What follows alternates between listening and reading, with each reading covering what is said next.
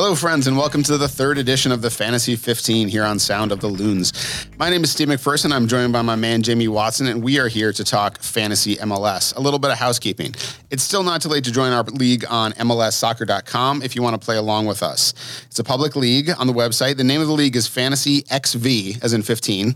Fantasy XV MNUFC. You can also get there with a league code, and that is 2ZTSN3JJ. 2. Z as in Zlatan, T as in Tifo, S as in Switcheroo, N as in Nuhutolo. 3, J as in Jan Gregus, and J as in Joe Greenspan. So sign up and join now. Generally, we'll be taking 15 minutes at the start of your week to go over what happened the last week in MLS Fantasy, talk about the week coming up, and give you some tips. It's going to be very exciting. We like to start with booms and busts, the guys who did well for you, guys who didn't do well for you. We're going to do one each. All right, Jamie Watson, your fantasy boom this week. Man, I was up against it this week, and up until Sunday evening, the very last game of the week, I was sitting there looking at my fantasy lineup like I'm sure most people were going, this didn't go the way I thought it was going to go.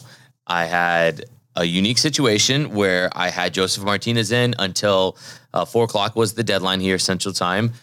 About 3:58 p.m., I made the change and pulled my captain, Joseph Martinez, at home against Cincinnati, against all good judgment.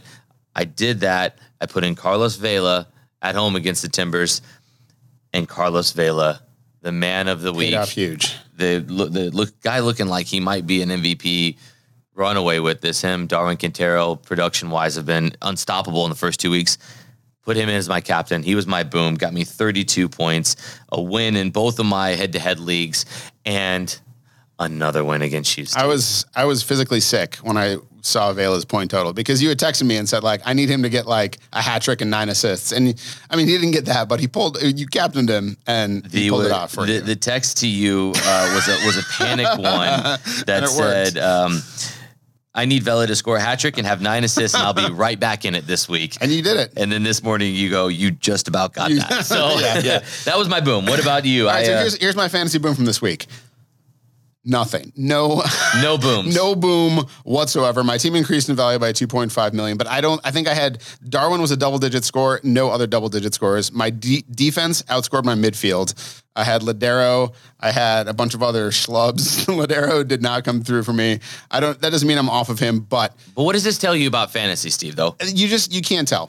You just don't know. You prepare as best you can. You get the information you do. You make some calls. You make some of the wrong calls. I pulled Hollingshead at the last second and put in Cannon, and Hollingshead had like 16 points, and Cannon had 2. And it goes to show, It literally is. Look, we have a podcast. We have this platform. Yes. We love getting to chat, and we hope that you listeners enjoy listening to this. But ultimately, if you have a good feeling about somebody, regardless of every single expert and whatever the numbers tell you, if you have a gut feeling about somebody, feelings, man. Don't be afraid to do it. Don't be afraid to put that player in, because everything that you think you know about MLS, there's so much parity within it that weeks like this can and do happen. And sometimes when you have a feeling, a Miles Robinson gets... I did have Miles Robinson, so that was pleasant. It wasn't enough to make up for everything else. And look, that's not like going out in this huge limits. Atlanta at home against FC Cincinnati, and it looked like a great idea until Lamar scores late on. But yeah, look, if you got a guy that you're feeling, go for it. And that's the fun part to it. So yeah, no booms for you. No booms. Bust, can we say... Everybody on your team? Everyone was a bust, essentially. I mean, Darwin came through. He was great. I think he had 11 points. So, but everybody, again, I think he was the only double-digit guy. So who was your most disappointing bust? I had Michael Barrios from FC Dallas.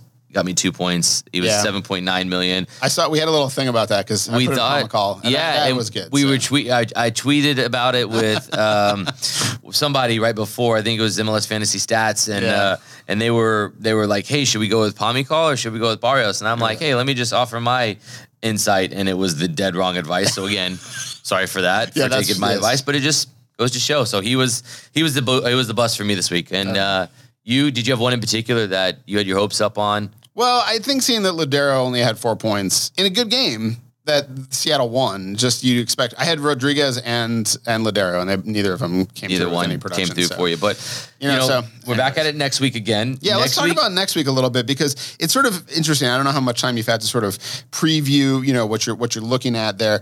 I obviously like the home team, generally speaking. But it's a very weird week because there are a lot of what look like good teams visiting what look like not great teams, right? Which makes some of the matchups a little tough. I think I actually like the Timbers visiting FC Cincinnati. See, and this is where we differ because I think differently than that. Okay. I would shy away. Give me your reasons why, and I'll give you my reasons why not. I can see why both ways. The Timbers have not looked as good as they should look. FC Cincinnati has looked good against Atlanta in terms of playing their game, which is to give up a lot of possession and then strike on the counterattack and pack it in, right? That's going to be their MO. They're going to be playing at home. That is a field they know well. That's a field nobody else really knows very well. Nippert Stadium is a difficult place to play. It's a difficult place to play. Here's what I feel. I think the Timbers are better than they have performed. I think they can be better than they've been. I think Cincinnati coming off a big draw on the road might get a little of that feeling of like, okay, we got the first point, right? And then they're going to go home and be like, well, now we're home, and then I think that can lead to problems. The league is tough. You get that first home game. I mean, I remember that feeling. Maybe I'm projecting. I remember that feeling from Minnesota United. It's like we're on the road, we got smacked. It's like, well, we're coming home now. It's in the snow. Atlanta does know how to play in the snow, and then we got smacked. This so 2017, you go off of what you know, and I can totally see that. I think I jokingly said to somebody, I think FC Cincinnati will set a league record for ties this year because I think they're going to be involved in so many low-scoring games. They know what they are. They're very strong defensively. You are playing against an entire city in Cincinnati that has been buzzing for years to get to this game. The atmosphere and the vibe inside of Nippert Stadium is going to be an incredibly, tremendously difficult place to play. I love Valeria. I love Blanco. Ebabisse got you some value this week with a goal as well. But I think this is a game maybe you shy away from and you hope your opponent or other people in the league have that same thought process you do. I think Cincinnati is going to be an attractive team to play against for most of the year. Yeah, I'm shying away from any Portland Timber this week, even though it is against FC Cincinnati, just because you are going up against the very first time an MLS game will take place at Nippert Stadium. Sure. There's so much to that. It's already a difficult place to play. They were very, very dominant at home in USL at Nippert Stadium, partly because of the home field advantage. I'm shying away. Any and all Timbers for me, no go. Yeah, I don't know. I'll have to see how it develops over the course of the week as I'm looking at stuff. I think that Richie might be a good play in goalkeeper. Again, like you said, Cincinnati's going to have a lot of low-scoring games, and they're at home. He's $4.8 million. So that's a very, very good. So and it could be one of those that maybe you have him. If you go higher up, you keep him in goal for the keeperoo. Yeah. And if your keeper, because then you get a little bit of value. You can't, if you put a 4.0 keeper in, like I've been waiting for Vega to go up in value, but look, Vega's going to sit on my bench at 4.0 as long as he's the starter. Yeah. That's it. That's something that I think you should do. And I know you wanted to get into some more fantasy tips here, didn't you? Yeah. The flip side also, playing some Portland defenders might be okay. Because again, FC Cincinnati is not going to necessarily score a lot. So you very well could be, yeah. Let's talk a little bit about a couple other things. I just want to touch on a few things for next week. I've lost all faith in Atlanta's fantasy production, having watched them play. I know Joseph Martinez is great, but they can't get the ball to anybody who can score. They've got a lot more questions than how we look in the fantasy world right now because they've got to figure out who they are. Yeah. Because Frank de Boer came in and said, congrats on being one of the best teams ever assembled. I would like to now rearrange every piece of the puzzle and try to put it back together for whatever reason. Yeah. And look, he's got confidence in what he wants to do. I'm not exactly sure Atlanta United players have that same confidence yet. Yeah. So it's going to be up and down. I think they will be good. I think they will figure it out. They're going to be good. The team is too good talent-wise. But your plays of Barco or Pitti or Joseph are not going to pay off right now. So I would say let them lie. Big risk reward in those. Yeah. So if you do choose to pick those players, no, you could get very much a boom or bust outcome instead of the very solid, progression line that you were looking at almost week after week last year. Yeah. So last thing about next week's matchup, I think that it seemed on the surface, the most obvious matchup to hit is Red Bulls against San Jose, who are visiting, right? Yeah. San Jose has not looked good. Red Bulls obviously very difficult at home, but CCL. You have to take that into consideration. Certainly, and exactly what's going to happen in terms of the rotation. So, I'd like to say Robles is probably a good play. Robles, yeah. Robles, thank you.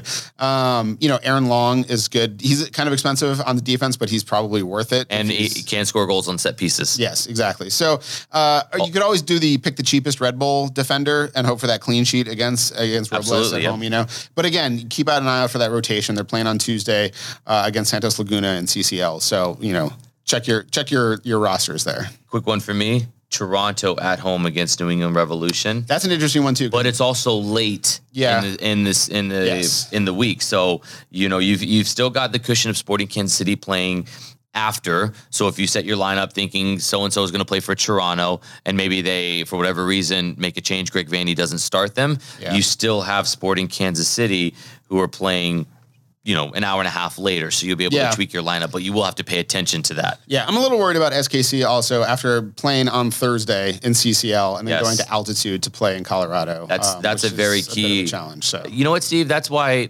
you host the show, because you think about things like that. Early in the season, Sporting Kansas City did a lot to get ready for altitude training because they knew they were going to have some of the games there.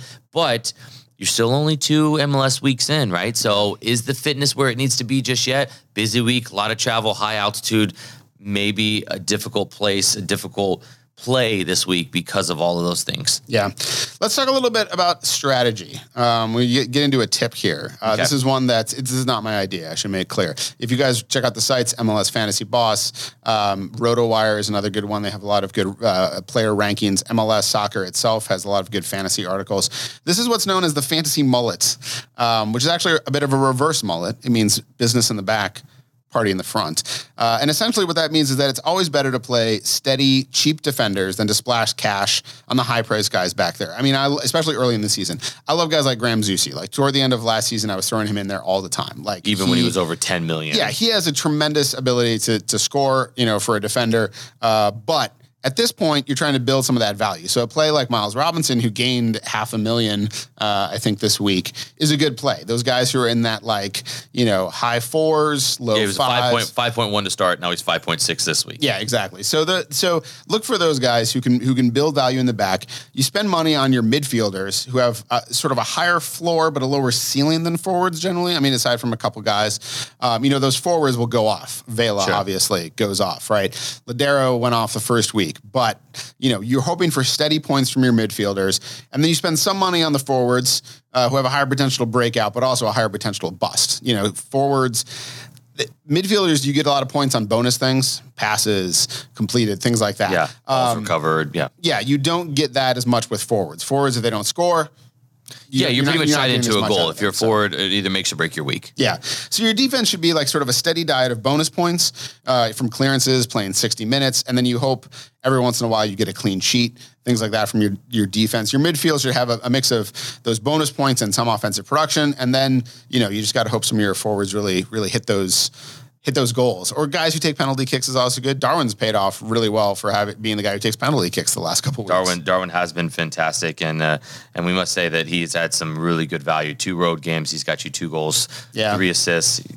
What has he gotten you? $1 million extra in value, gone up $500,000 each week. So it's been pretty impressive. The biggest problem with Darwin is that he's at the top though. Now. That is the 12 million, and he's not going to get you any more value. Yeah. So maybe you're basically banking in while you're trying to build value of your overall team. Yeah.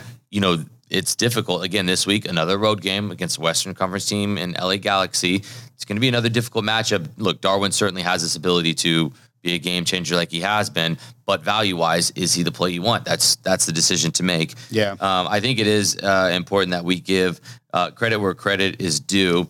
In our league, which you mentioned at the top of the show, Fantasy XV MNUFC, first place this week, had an incredible week. 97 points for Brenna.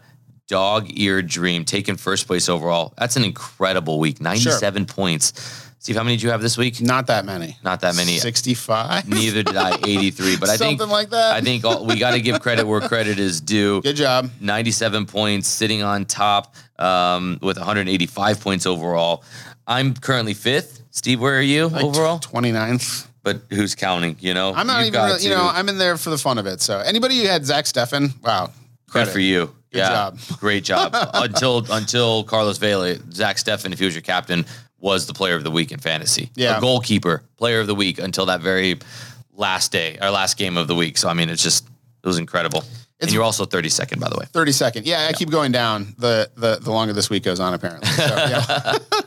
We'll see how it develops over the next week. I don't know. And I'm not going to throw everything I thought out the window, but I may have to reevaluate. And you know what? We love hearing from the listeners. So if you're listening to this, find us on Twitter. I'm at Jamie Watson 77. Yep.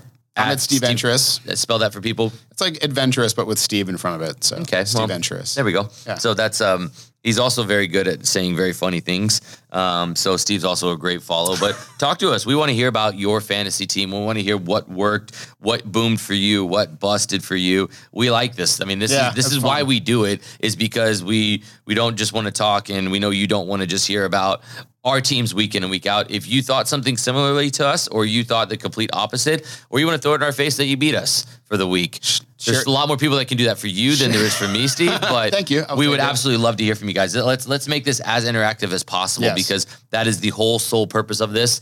That's why we get paid the big bucks to do this show. Wait, you're getting paid big bucks? No, I'm not. I'm not at all. So we do this because we want to interact more with our listeners. So please feel free to do that. Well, share your joy, share your pain. It's all fantastic. My solemn vow is to keep this podcast to about 15 minutes. And because I'm a man of my word, we have come to the end, my friends. For Jamie Watson and Minnesota United, I'm Steve McPherson. And remember, don't let your fantasies be dreams. Make your dreams come true.